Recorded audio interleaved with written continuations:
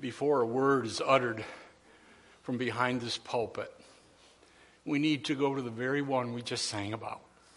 Let's pray.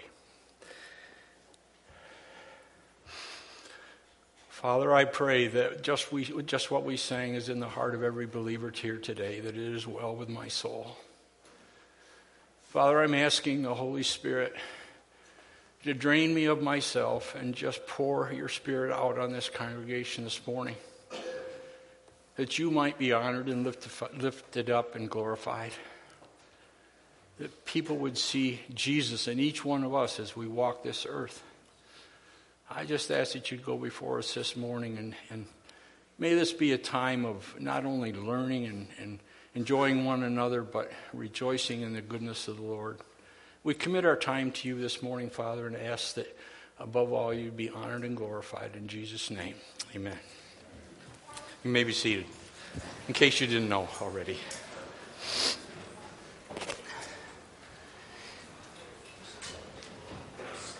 I want to start out this morning by asking a simple question and by showing a raising of hands. How many of you in this congregation this morning have been here more than 20 years? Okay. Maybe 15. I ask that question for a reason because it's going to help me to do what I'm about to do. What I desire to share with you today is something that I've had on my heart for a very long time.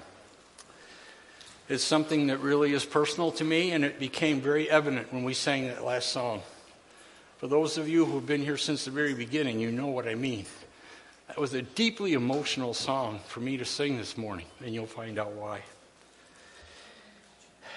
But having said that, I have a great concern, and that's why I said it was personal. I have a great concern as one of the elders of this precious body of believers. I want to present what I'm about to tell you in a positive light. I don't want to do it in negative, and I'm trusting as I prayed the Holy Spirit will speak to each one of us and me. This message is not going to be a deep theological message, but I trust it will be one that will challenge us from all biblical perspectives. I have a lot of verses to share with you today, and you'll probably find them in your bulletin. I didn't do an outline. I'm not a fill-in-the-blanks guy, and that's fine because I enjoy Ken's messages where we fill in the blanks and we learn. We take it home and we learn. So you're going to have to do the homework this morning. A lot of what I have to share with you, I'm asking the Spirit of God to use those verses to teach you. I want you to turn to Psalm 78 with me, please. You have one verse there that really was the catalyst that got me to thinking about sharing what I'm going to share with you today. Now, we have to put this in context because what the psalmist here, Asaph, is talking about really deals with the generation to come, and he's gently warning them, if you will, not to repeat the sins of the previous generation. But that's not what I want to focus on. I want to focus on verse 4. Verse 4 reads, "Tell the generation to come the praises of the Lord and his strength and his wondrous works that he has done." The context in the beginning of that psalm describes God's wonderful acts of deliverance, blessing, and guidance. They are recalled to serve as a lesson for the psalmist's generation. That verse really sums up what's in my heart. Tell the generation to come the praises of the Lord and his strength and his wondrous works that he has done.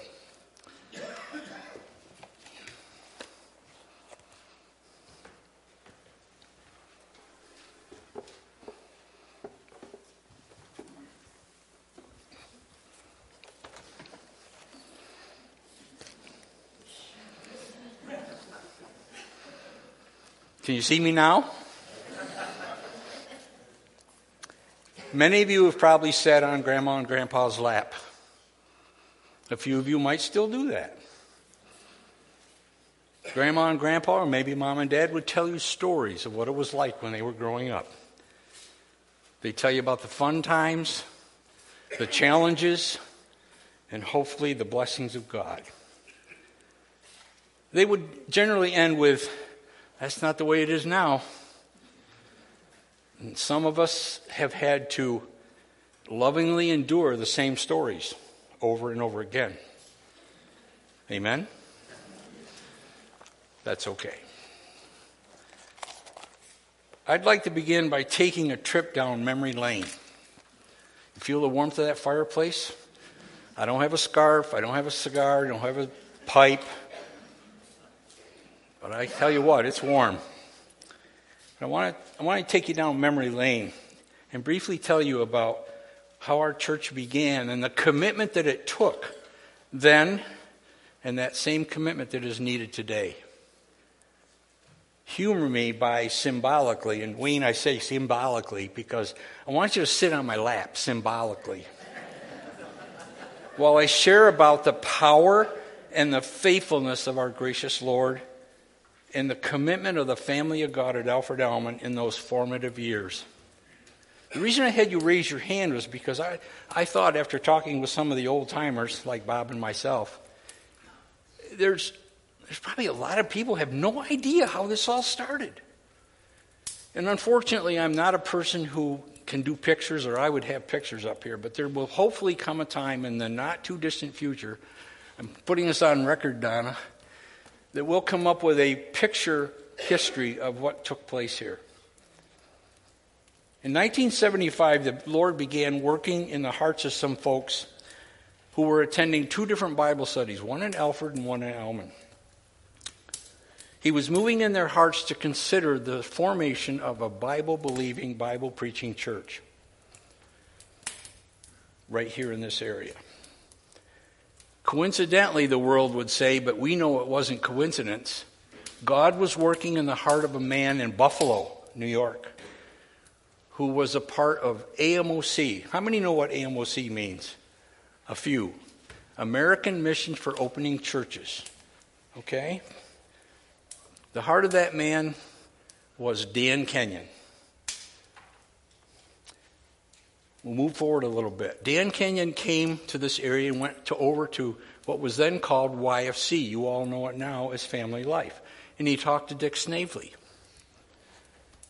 And Dick told him this about this area. He said, there's a group of kids, about 40 to 50 of them, and sometimes in real special events, 100 of them, that meet at Bob and Helen McKnight's house. Youth for Christ kids meeting for a get-together and learn about the Lord. Some of you are shaking yes, you remember. That dates you.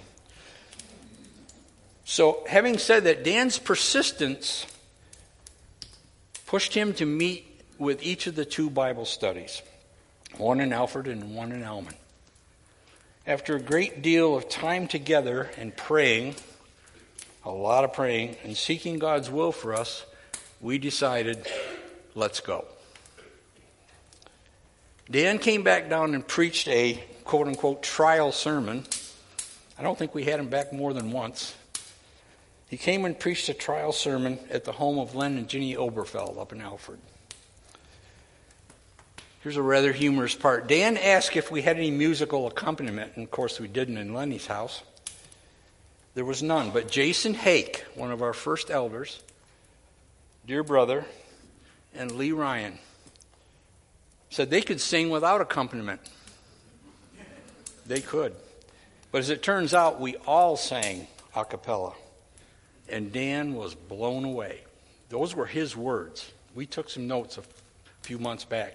He was blown away. He went home, and without too much urging, he quit his job, gave 30-day notice at Burger King, so he could start here on January 1st, 1976. The first service that we held was at Bob and Barb Baker's house in January. We continued to meet there through the rest of that month.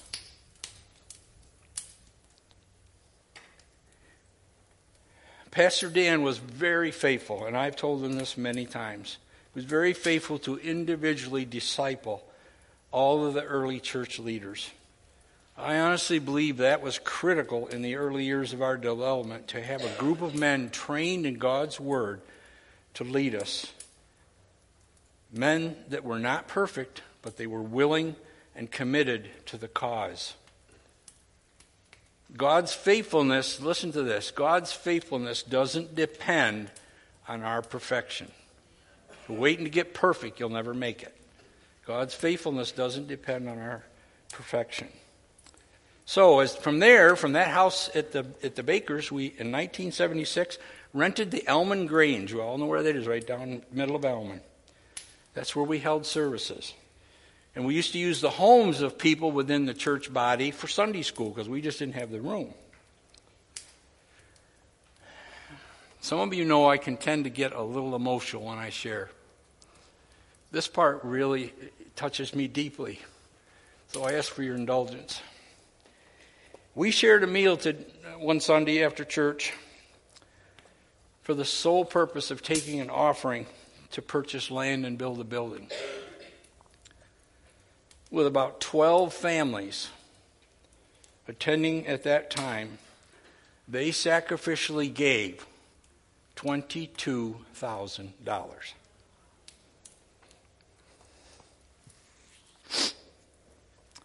Sacrificial giving came from people that sold their cars, their favorite jewelry.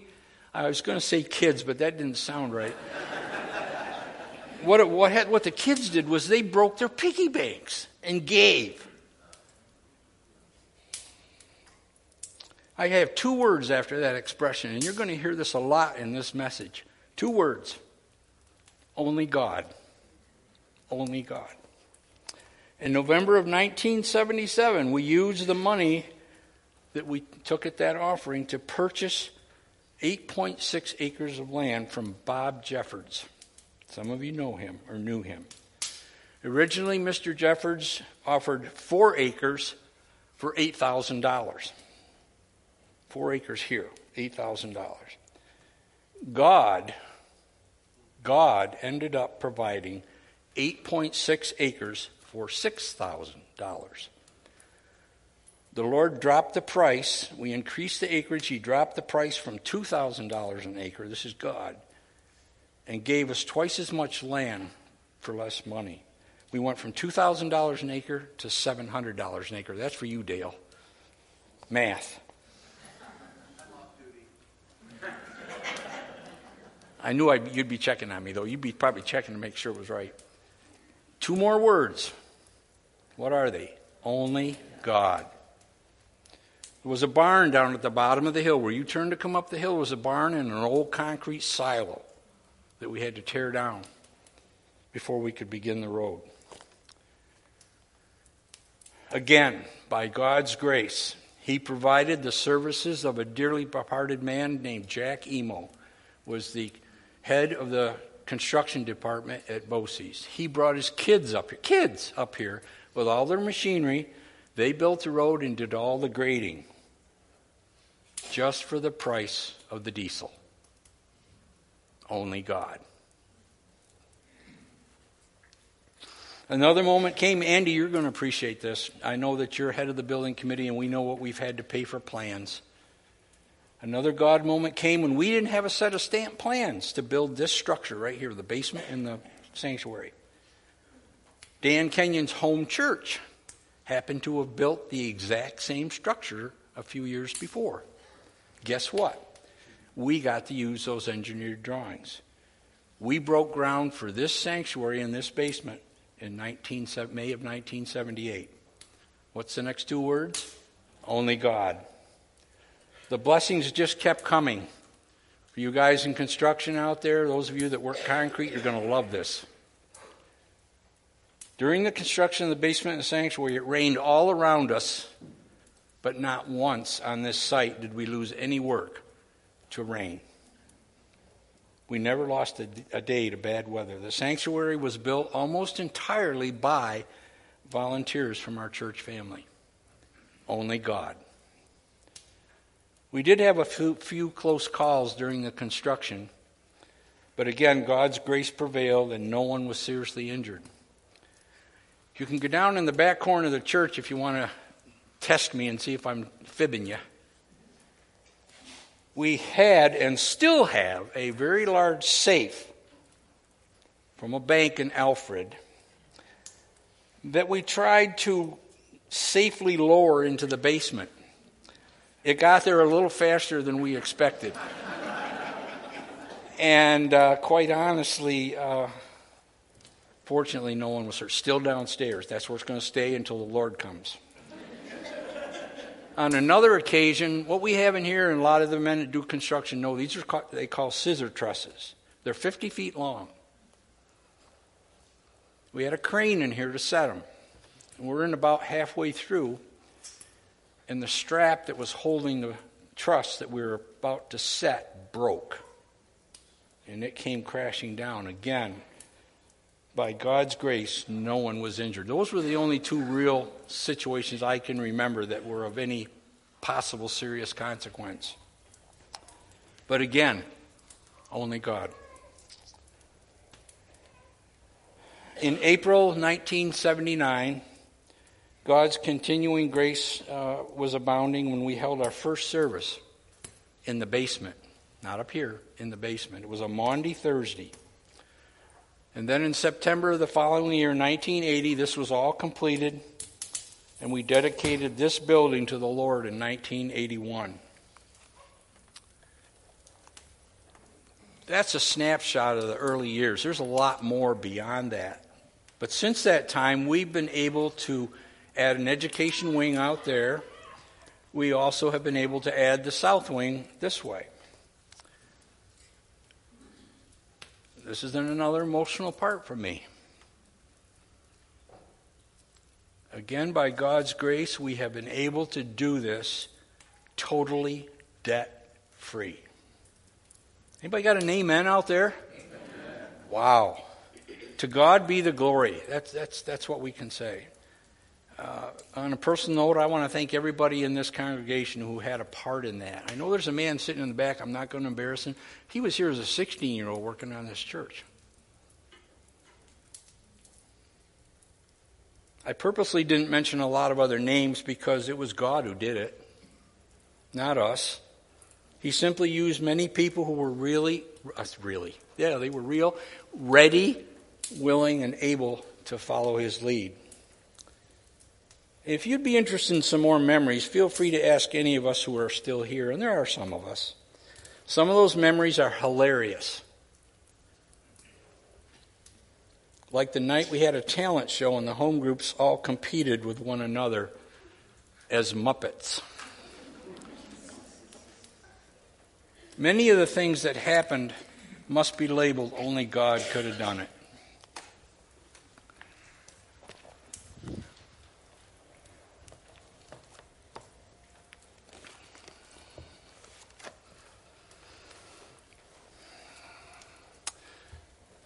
Of the many words that might describe what I just shared with you, one of those words that stands out to me is the word commitment.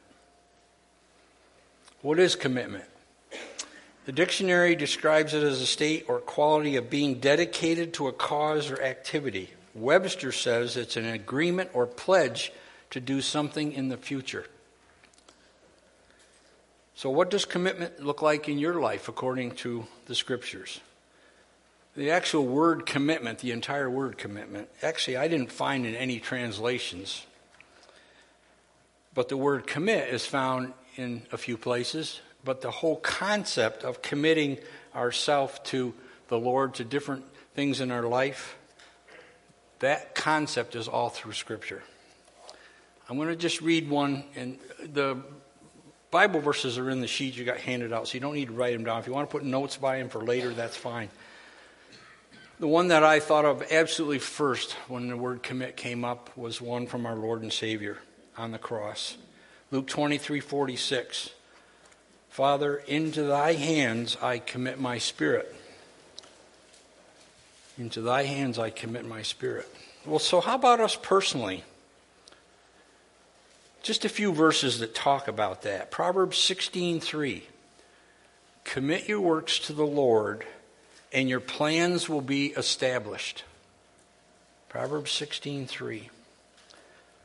That same thought is not, the word commit's not used, but it's in my life verse. It's Proverbs 3, 5, and 6.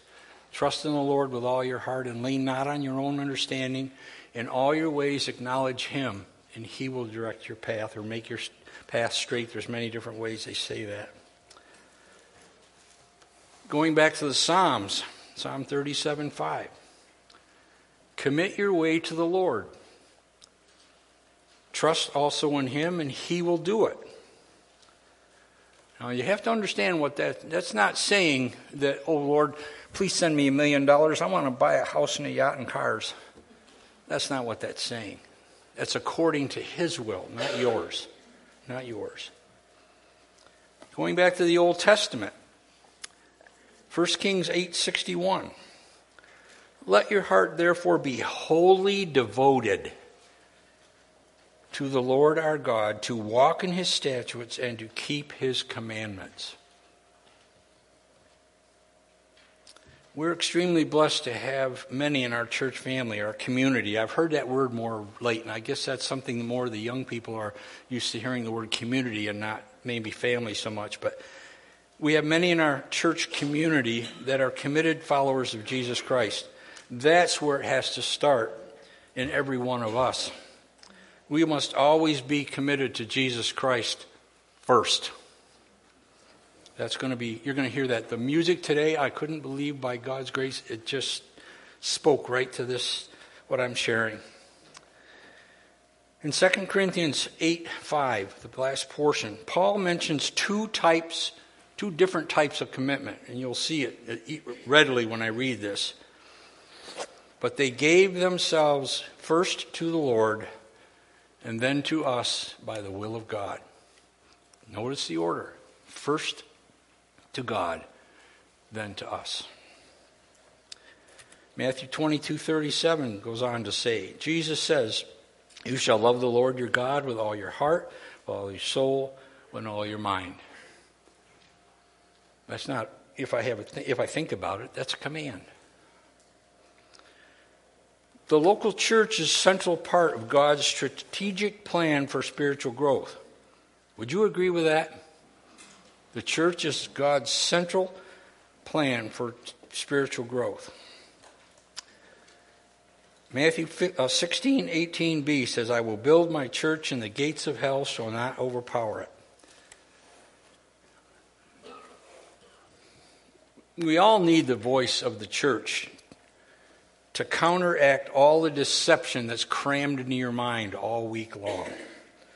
Look at the impact of social media on our society. Some of it's okay, I will admit. I love seeing pictures on Facebook. Love being here freezing in the north and seeing pictures of our friends in the south on the beach. That's okay. They deserved it. They really did. Time away. Some of it's okay, but I personally believe a lot of it is being used by the prince of this world. Satan himself is trying to destroy families, people, yes, even the church. Those of you who are in ABF already heard this verse from Colossians 2:8. It's a strong, I would say, warning. Colossians 2:8. See that no one takes you captive through the philosophy and empty deception according to the traditions of men, according to the elementary principles of the world, rather than to Christ. It's all coming back to Christ every single time. I'm going to go through these next three rather quickly because it's just to make a couple of points. 1 Peter 2:9 reminds us that we are God's possession. Romans 6:16 tells us that we are servants unto obedience. And James 1:22 says we should be what? Anybody know? Doers of the word and not hearers only.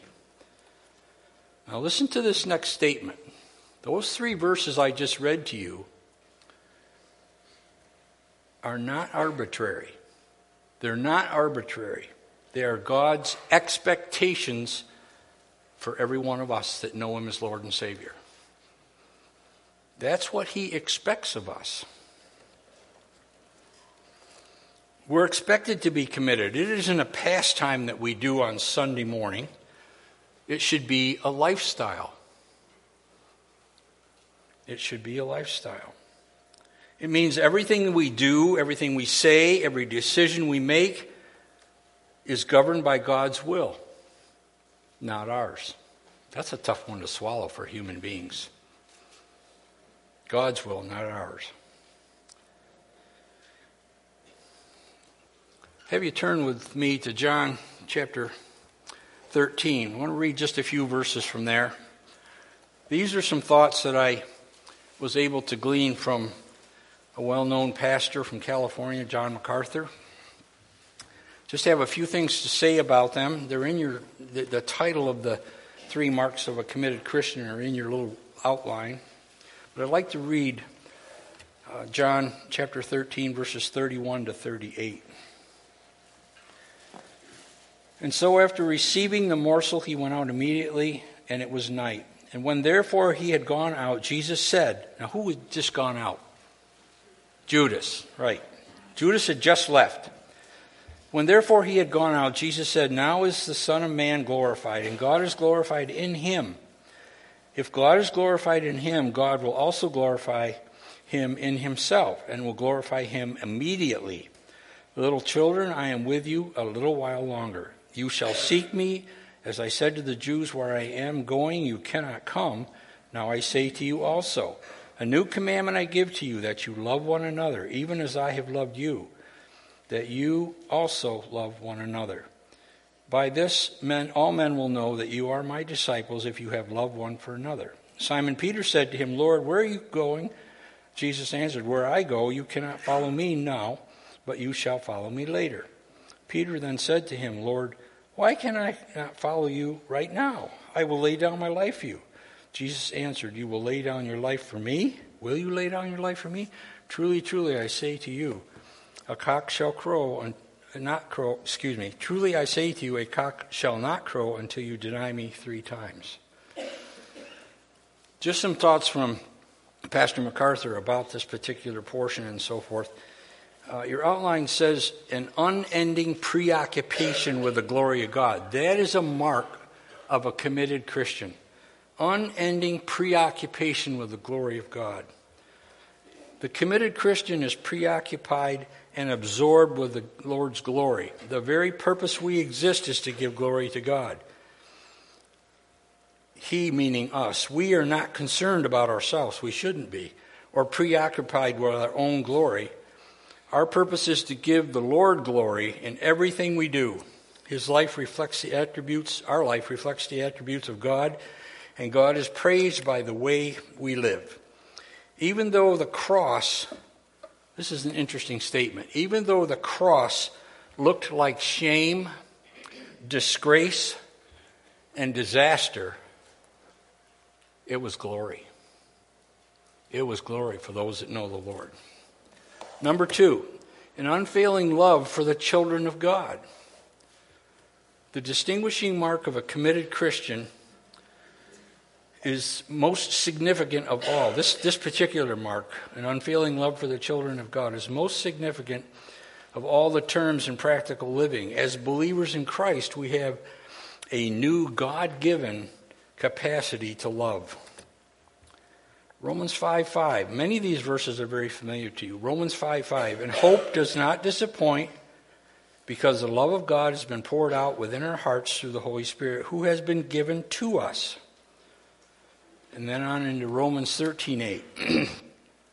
Owe nothing to anyone except to love one another, for he who loves his neighbor has fulfilled the law. Number 3, an unswerving loyalty to the Son of God. In those verses I just read from John 13, loyalty is more implied than expressed, especially as it pertains to Peter, a man who faltered many times but proved himself to be genuinely committed believer and a true disciple. Discipleship demands a practiced loyalty, an operating, functioning kind of loyalty that holds up under every kind of pressure. We have pressures coming at us from every direction in this world today, folks.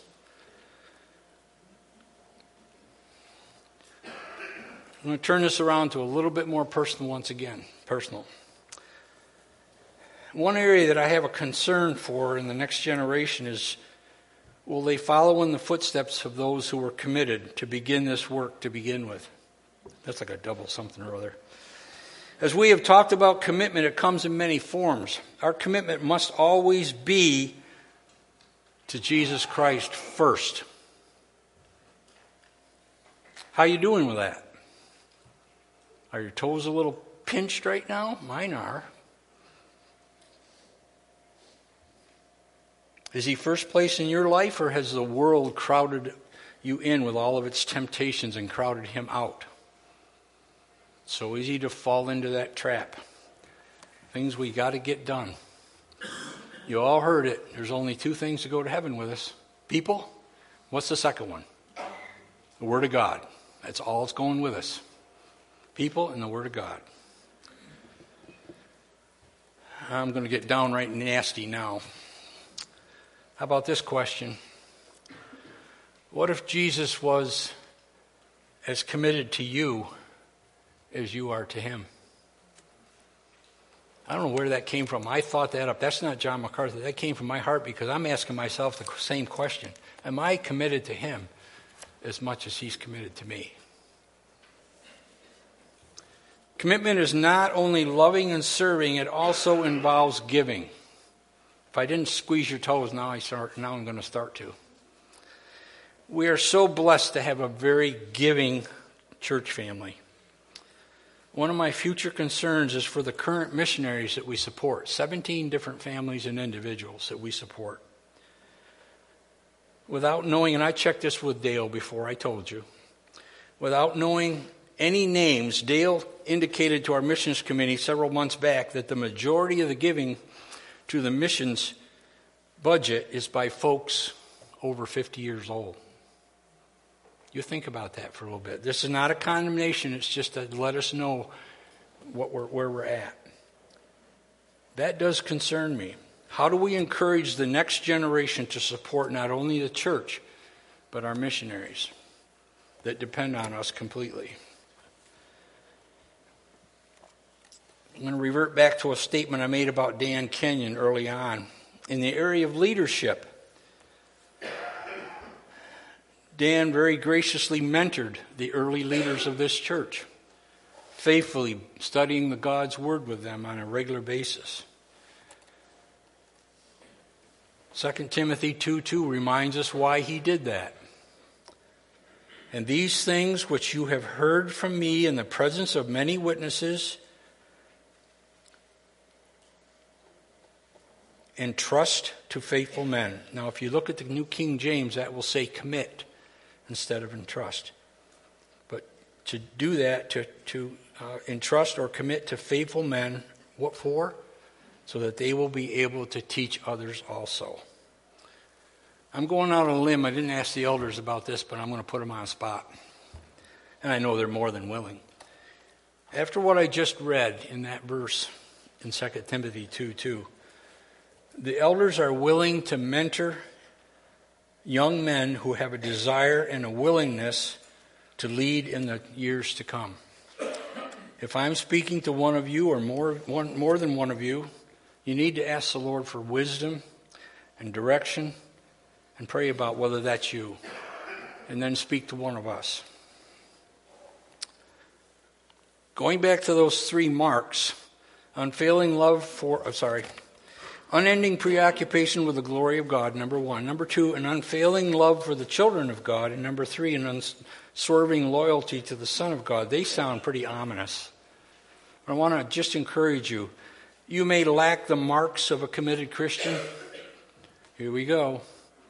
But God can transform you into a true disciple if you simply surrender and let him have your will. The life of a committed Christian may be costly. Boy, just ask the voice of the martyrs if it's costly. But it's the only kind of life that really counts. What goes to heaven? People and the Word of God.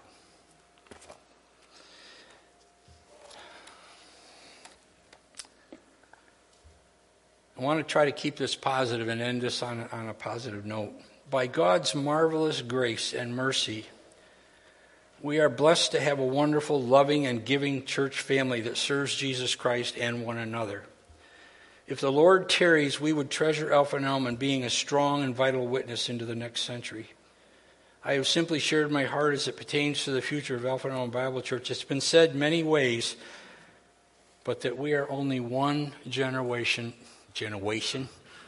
Sounds like Daffy Duck. We're only one generation away from what? Extinction. One generation. You understand my burden? This may sound trite, but it's not meant to be.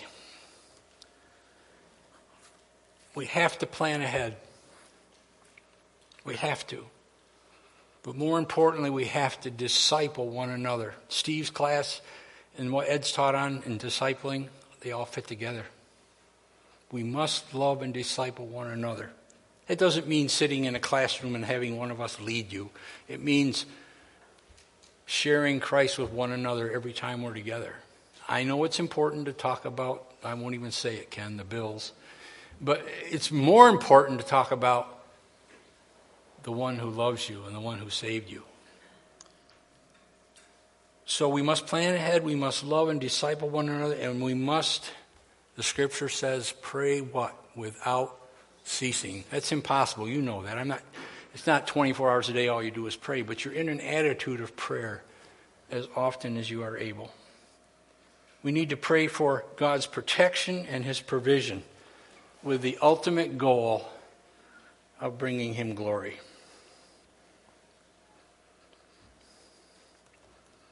A couple questions. How about you personally? Is Jesus Christ first place in your life, or is some work to do there?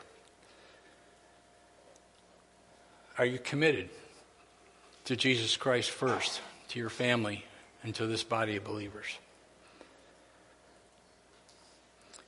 I'm going to pull another one on the elders and deacons. They don't know I'm doing this, but I'm going to ask all the elders and deacons that are here this morning just to stand up so people can recognize who you are, if you would. That includes you, Pastor Ken. You're an elder. The reason I'm having you do that is if you're here, maybe it's the first time you've stepped foot in this church and you don't have any idea what I'm talking about.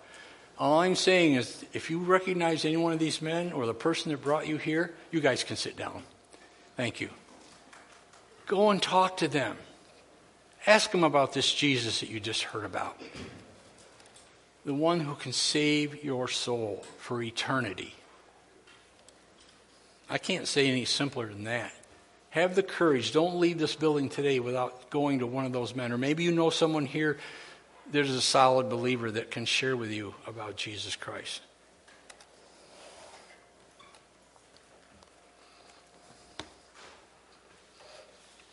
Thank you for being attentive.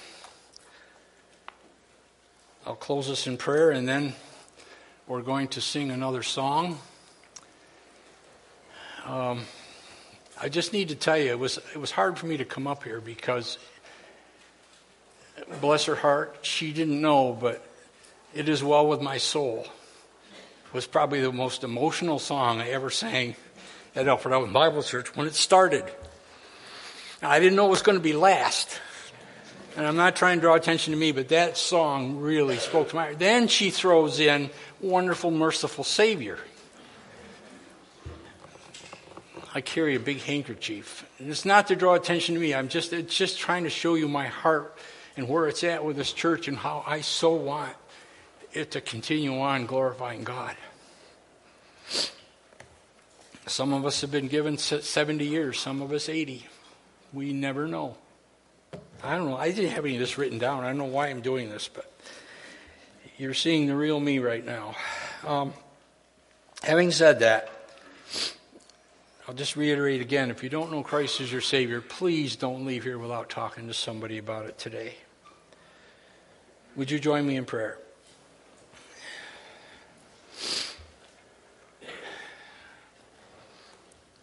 Gracious Heavenly Father, I'll say it once again. All that we have, all that we are, all that we hope to be is by your grace. We have done nothing to contribute to our salvation. We've done nothing to earn your favor.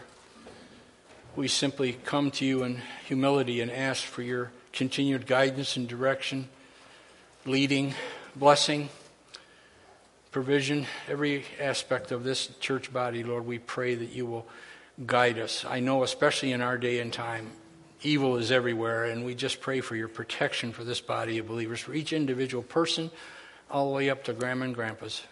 Protect us, Lord, in the days ahead. Keep us ever mindful of our responsibility to bring honor and glory to Jesus Christ. We pray in his name. Amen.